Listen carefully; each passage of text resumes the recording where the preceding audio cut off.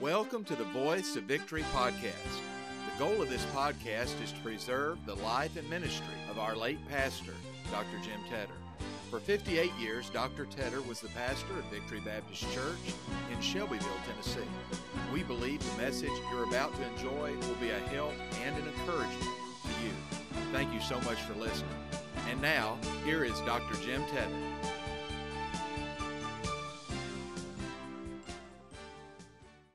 Fourth chapter of the book of James. James 4, verse 14. James 4, verse 14. Before we get started into tonight's preaching, this coming Thursday night, Brother Bobby Logue is teaching a class on good grief. It's not good grief, it's good grief. And I sat in on that class last Thursday night, and he showed us 10 ways that grief can be born or grief can come upon an individual. And what we go through, what to expect. We might not go through all those 10 phases of grief. Might not go through any of them. But I sure learned something. And this coming Thursday night at 7 o'clock, we'll be doing another class on good grief. And we ask you to come out and be with us. Also, my grandson, I mentioned to you this morning that Gavin was sick and he's not any better. And we heard a few moments ago that his kidneys have almost stopped on him. And so we're asking for prayer. Rusty is asking for prayer, and we're asking for prayer for the little man. And they've told him at Murfreesboro that if the kidney should stop, then just get him in the car and get him to Vanderbilt as fast as they could. And so you pray for our grandson, Gavin. And then also, earlier this week, there was a Miss Ziegler that I didn't know the lady, but the family called me, and she passed away. I went up and tried to minister to the family up at the nursing home, and then the lady passed away. And so pray for the Ziegler family. And we also got a call this week. Judy Young, formerly Judy Tillett, has cancer, and they did surgery on her over in the hospital at Murfreesboro, and she's requested prayer from our church. So I wish you would just pause a little bit right now and just pray for these that are in need that I just now mentioned. We're very desirous of your prayers, and we'd appreciate very much your help in that manner. Brother Walter, would you do the honors, please, of wording our prayer? If you don't mind, brother, would you come here where the church can hear? Father, at a time like this, I feel unworthy to pray and to come to you in your presence. I was thinking about that this morning, what an honor it is to come into your presence with words. I don't understand it completely, but it's scripture that I know we're encouraged to come boldly to the throne of grace, and we do that tonight through the precious blood of Jesus Christ, which makes it possible. But we come tonight on the behalf of those prayer requests of that little Galvin. Lord, never had this happen to my son like this. I mean, you understand because you had a son that died for us, but you know what it's all about and what's involved. And Lord, I pray that you'd intervene and help him and heal him and bless him. I know we pray this way so often, Lord, and say, bless this or bless that, but Lord, we pray tonight that you'd heal him. And I know that's not a question if you can. I know you can, but your will, we don't understand your will. We know that your will is better than our will. But Lord, being that we don't understand all of the ins and outs of it, we ask that you'd heal him. Lord, and he does need some help. Maybe you need to give the doctors unusual wisdom. And I know that needs to be prayed for in this day and time. There's so many times they don't know what to do, and they do the best they can, but Lord, you can do greater than they can. And I pray that you'd heal him. And then the lady that with the cancer had operation, Lord, bless and help her. I don't even know the lady, but I know that you do. And Lord, I know that you can answer prayer. And down through the years, I've seen you do exceedingly, abundantly, above anything that we've asked or thought about. And Lord, you can do it again. And you're always able to do that. And Lord, help us to rely more on you. And I've just been thinking about this year again, the beginning of the year. Lord, help us just to believe your promises and believe what you've said. And Lord, you've said to come to you with our prayer request. And Lord, we're doing that tonight. Please intervene and help. And Lord, may we get a good report soon that you've healed in these cases. And we'll praise you for it and thank you for it, because we know it will be from you. Again, Lord Jesus, we love you tonight. And may this be a sweet service tonight. Bless our pastor. In Jesus' name, amen. Open your Bibles now to the book of James, chapter 4 and verse 14. James 4 and verse 14. The scripture said, "Whereas you know not what shall be on the morrow, for what is your life? It is even a vapor that appeareth for a little while and then vanisheth away." Lord, I lay my hand upon that verse of scripture, for what is your life? That question asked. And I pray, Lord, that as we think about that question tonight, that you would grant us, Lord, that we could be able to deliver a message from the Word of God that would glorify your Son. I join Brother Walter in praying for Gavin and praying for Judy and praying for the Ziegler family. God bless them. I know there's others, Lord, that stand in need of prayer. But we raise these up especially before your throne tonight because they've requested a special prayer. And now, Lord, we trust you and we believe and pray thy will be done. Now, grant me, Lord, the ability to preach tonight. We pray in Jesus' name. Amen. Question, what is your life? Within the same verse, God answered that question and said, it is but a vapor. It is but a vapor that appeareth for a little while and then vanisheth away. You know, for a few minutes tonight, we want to consider that question. What is your life? I want you to consider it with me. It's a solemn question, a sobering question. If I'd ask a medical doctor, what is your life? Or what is life? He might give me a cold answer and say, well, that's just the way things happen and we have to accept it. I don't like cold doctors. I like human doctors. And today I'm afraid that we've got us a breed of doctors that are almost inhuman as far as their diagnosis is concerned, as far as their emotions are concerned. And somehow or another I think that they have forgotten that death will come upon all as them as well as us. Sometimes I'm not against all doctors because there are some very human, very real doctors, but I detest the professional doctor that I see today that's so cold and indifferent toward the patient. What is your life? If we ask tonight some scientists, so-called scientists, what is your life? Or what is life? They would say it's a product of evolution. We just evolved from a lower form. No, we didn't. We came from the highest form. We came from God himself. And so they're wrong. The scientists are wrong in that. If I ask a poet tonight, what is your life? He might say, well, life is like a journey. We know the poem we read so many times at the funeral service entitled Crossing the Bar. When I ask an actor tonight, what is life? He might say that life is a drama. If we ask the government tonight, what is life? Our government might say, well, it's a Social Security number.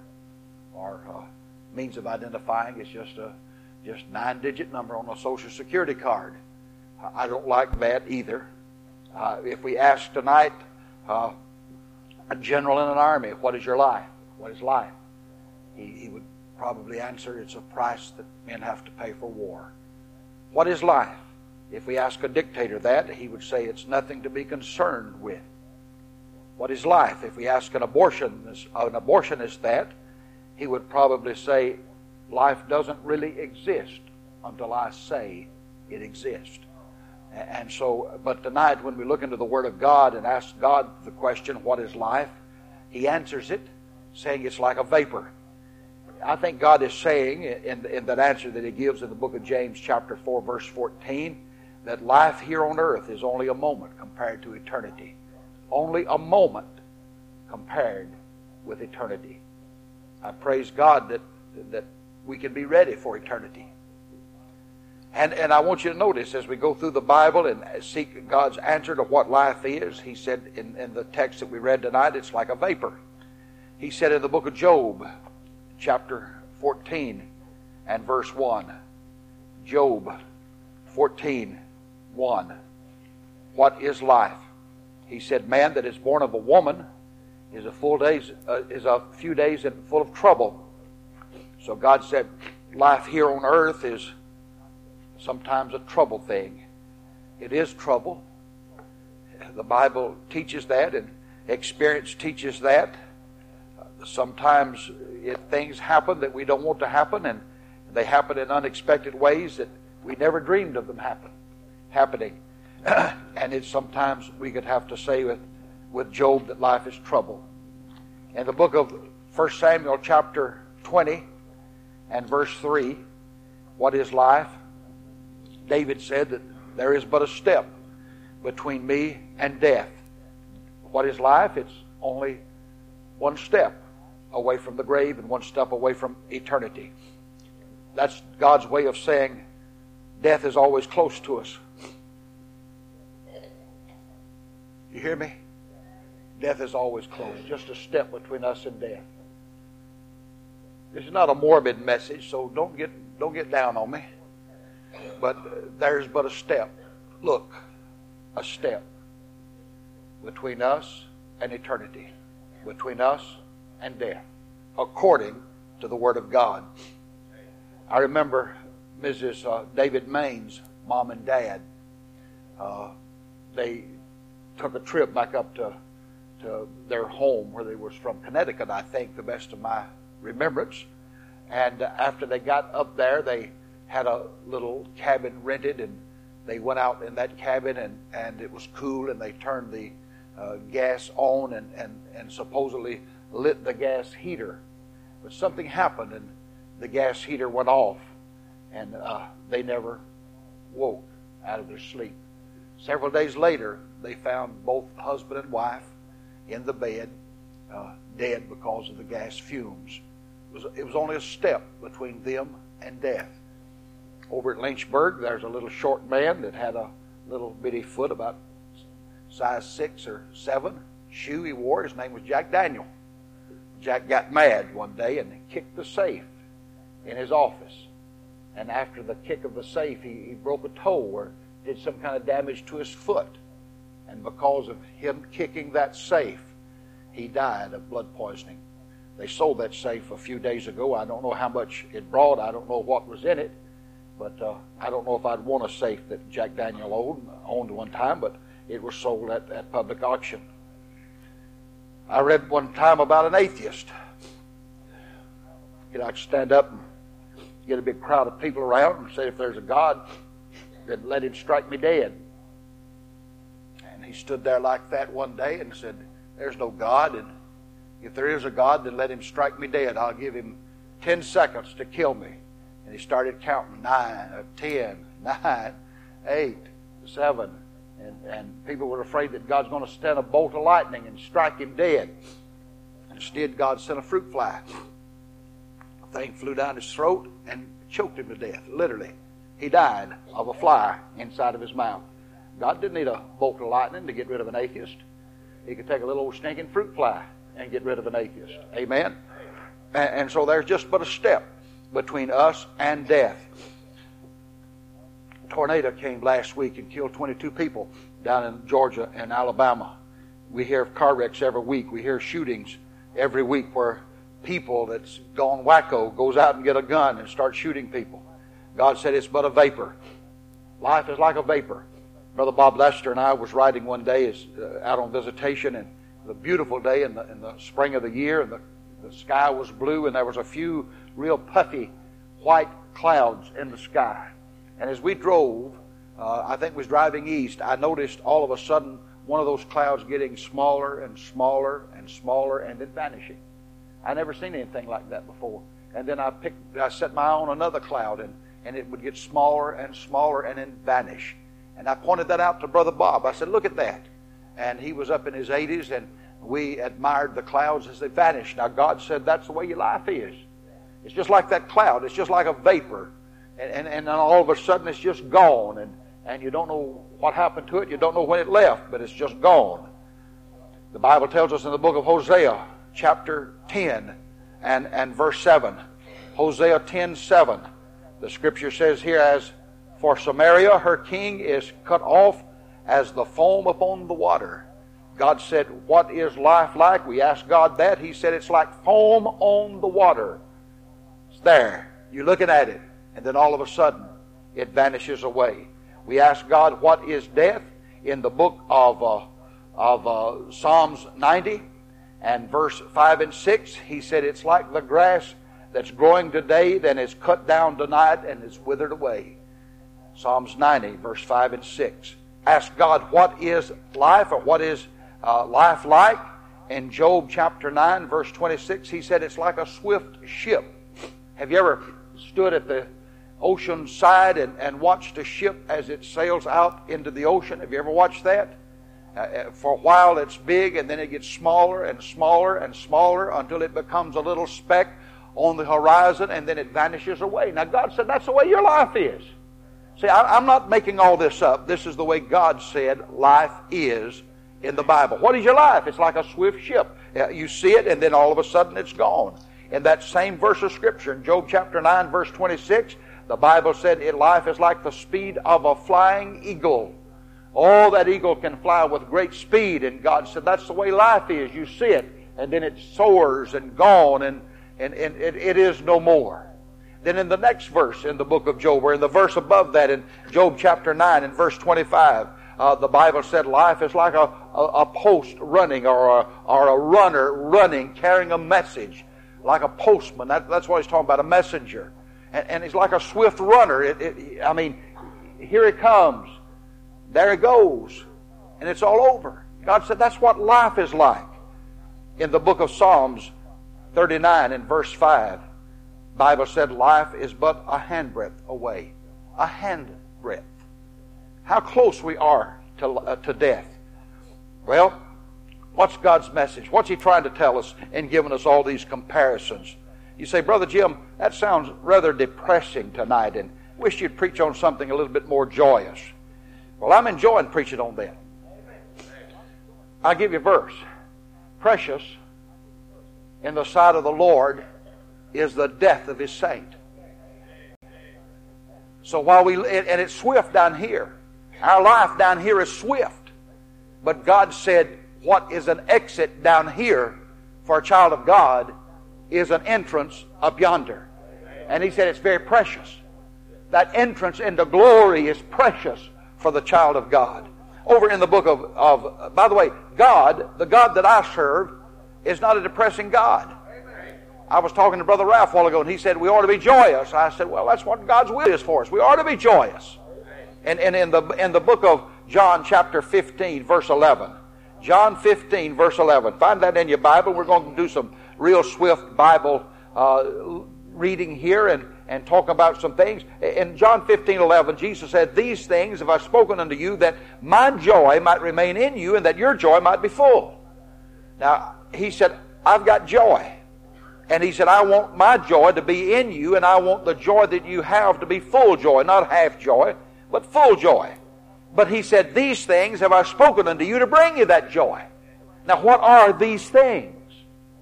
That's a legitimate question, is it not? These things have I spoken to you that your joy might be full. Now, what are these things? Look in John chapter 14, verses 1 through 4.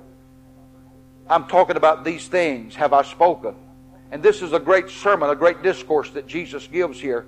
John chapter 13, 14, 15, 16, 17. They just run right through, and Jesus is talking to His disciples here. And He said in John 14, verse 1, and this is something that He said that we might have full joy. This is part of these things. Let not your heart be troubled. Ye believe in God, believe also in me. In my Father's house are many mansions. If it were not so, I would have told you. I go to prepare a place for you. And if I go and prepare a place for you, I will come again. I like that. And receive you unto myself, that where I am, there ye may be also. Oh, I like that.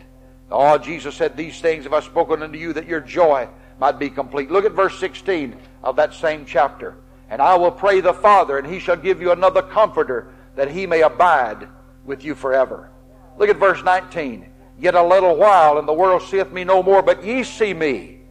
Because I live, ye shall live also. I like that. That's part of these things that Jesus has spoken unto us. I've lost a lot of loved ones lately, and Barbara's side of the family has lost a bunch of loved ones in the last few years, and I'm speaking to people in here that your loved one has left here and gone on to glory in the last few years, but Jesus is saying, listen to me, I want you to have joy about this. I don't want you to be defeated about it, but He said, I want you to know something. Because I live, your loved one that died in Jesus is just as much as alive right now as they ever were. Because I live, ye shall live also. That's part of these things that ought to bring us joy. Look at verse 27 of that same chapter. The Bible said, peace I leave with you. My peace give I unto you. Not as the world giveth, give I unto you. Let not your heart be troubled, and neither let it be afraid. Well, praise be God. Look at verse 28. And ye have heard how I said unto you, I go away and come again unto you. If you love me. If you loved me, you would rejoice, because I said, I go unto my Father, for my Father is greater than I. Hey, the man that came from heaven to this earth, listen to me. He said heaven is far greater a place to be than this planet. And He said, I'm going to heaven. And if you'd really loved me, you would have rejoiced, because I'm going back to where I came from. I'm going back to heaven. I know what it's like there. Boy, you and I don't. We got a few glimpses of it in the Bible, but Jesus knew what it was like, and He said, you would rejoice, because I'm about to go back to my Father. You know, that can take a little bit of sting out of the passings of our loved ones.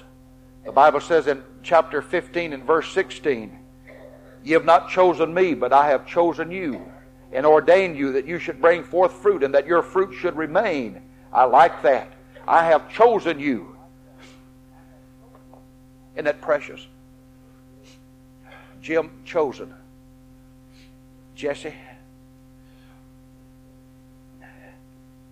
and Gail adopted Cindy. Cindy, their daughter, rode our bus, I guess, when she was almost an infant. I mean, just what, 3 or 4 years old, she started riding our bus. And through that little girl, Cindy, Gail started coming to church here. And then later on, got Daddy to come every now and then. Not too frequently, mind you, but every now and then, because Cindy would invite him to church. And then Brother Jesse met me one day before he was my brother, and he said, preacher, he said, I want to be saved. But before I can be saved, I've got to tell you something. Cindy is adopted. She's not really our flesh and blood born child, and she's been adopted. And I don't know how to tell her she's adopted. Would you tell her for me? And so I prayed hard, and we went over to where they lived in that apartment house in behind off of White Street there. You remember, Brother Jesse, and close to White Street, and I went down there, and I got Cindy down. I said, Cindy, most people have no choice as to who their parents are. I mean, they're born into that family. There's not a solitary thing they can do about it. They're just born into that family. But I said, there's a few children that are very special. They're not born into the family, but they're chosen by the family to be part of that family, of that household. And I said, that's called adoption. Do you understand? She said, yes. I said, you're one of those special girls, Cindy. You were chosen. You weren't born into Gail and Jesse Merlot's family, but they chose you and brought you into their family. Oh, hallelujah. You know what? I was chosen of God too. Isn't that precious? Out of all the billions of, oh, let that flood your soul. Out of all the billions of people in the world, God has chosen you and God has chosen me to be part of His great family. You have not chosen me, but I have chosen you and ordained you that you should bring forth fruit and that your fruit may abound. Folks, listen, only the church can produce fruit and only the saved can produce fruit that 10 million years from now that fruit will still be around. President Clinton is trying to leave behind the legacy. I think he already has.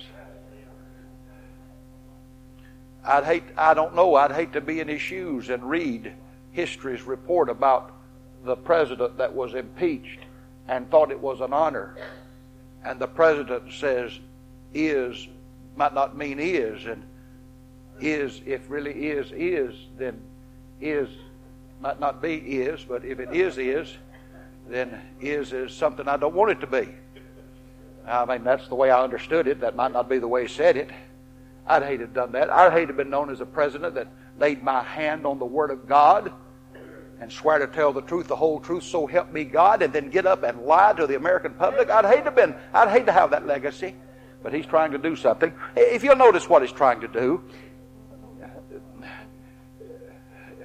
Do you know what he's trying to do, folks? He's trying to spend your money. Well, we got this glitch with the internet. Well, I tell you what, I'm going to ask Congress for $2 billion to straighten up the internet. Well, we got this problem over here. I'm going to ask Congress for $39 million to straighten that up. There's a little verse of Scripture in the book of Ecclesiastes that says, money answereth all things to the man that's under the sun. And that man is thinking like a natural man when he thinks that money is going to answer all things. Money is not going to solve America's problems. Oh, would to God that the man would put on sackcloth and ashes and repent before God and say, I'm a liar and I'm a cheat and I've done my family wrong and I've done a nation wrong. But by the grace of Almighty God, I'm asking Him to forgive me and I want you to forgive me. And that'll be a manly thing. Step down. I don't know if I want him to step down and let Al Gore be it not. I don't know. I'll step down and take Al with me. That sounds better, didn't it? Oh, mercy. I know you love me when I preach like this, but church, I tell you what, I can't help. This is in me and it's got to come out. I just can't keep it locked up down inside. Jesus said, I've chosen you that you can bring forth fruit that'll last more than the legacy of the President of the United States. And in verse 24 of that same chapter, Jesus says here,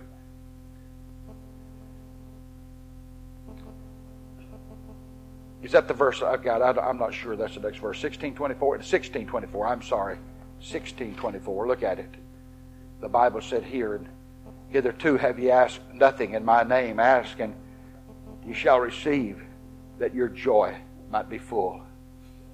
Oh, that's precious. Lord, I don't know how long to live here. But Jesus said, why don't you talk to me? Why don't you get some prayers answered? Why don't you pray for some lost soul? See them get saved? Why don't you pray for God to send revival and be willing to pay the price? Be willing to share with the joy of seeing a great revival come to Victory Baptist? Why don't you ask for some great thing that God can do to put His glory on display, that your joy might be full? Jesus said, you've got a whole storehouse of blessings.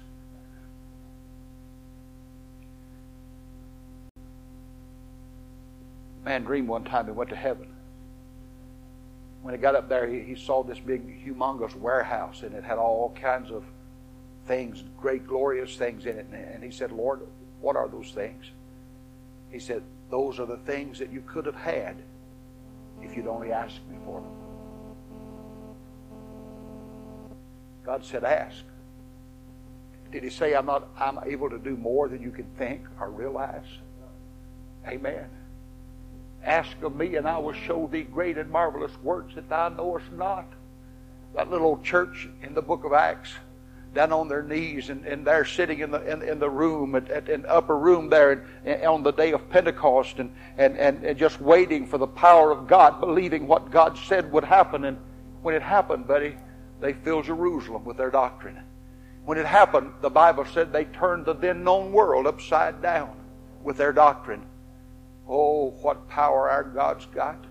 Somehow or another we got it in our mind that because we're living in this 21st century, in the year 2000, that the power of God has kind of faded off the scene, honey. But our God's still the same powerful God that has always been. And He said, you learn to ask that you might receive, that your joy might be full. Oh, we don't have long to stay here, but Jesus said you can do a mighty work while you're here if you just learn how to trust me and ask me. Look at verse 33.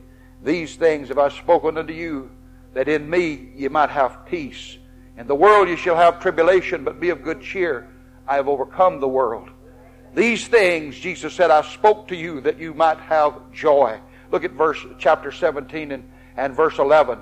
The Bible said, and Jesus is praying now, and now I am no more in the world, but these are in the world. I come to thee, Holy Father. Keep through thine own name those whom thou hast given me, that they may be one as we are.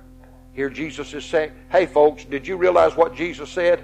He said, God, I died, and because I died, Holy Spirit called Jim Tedder, and you gave me Jim Tedder.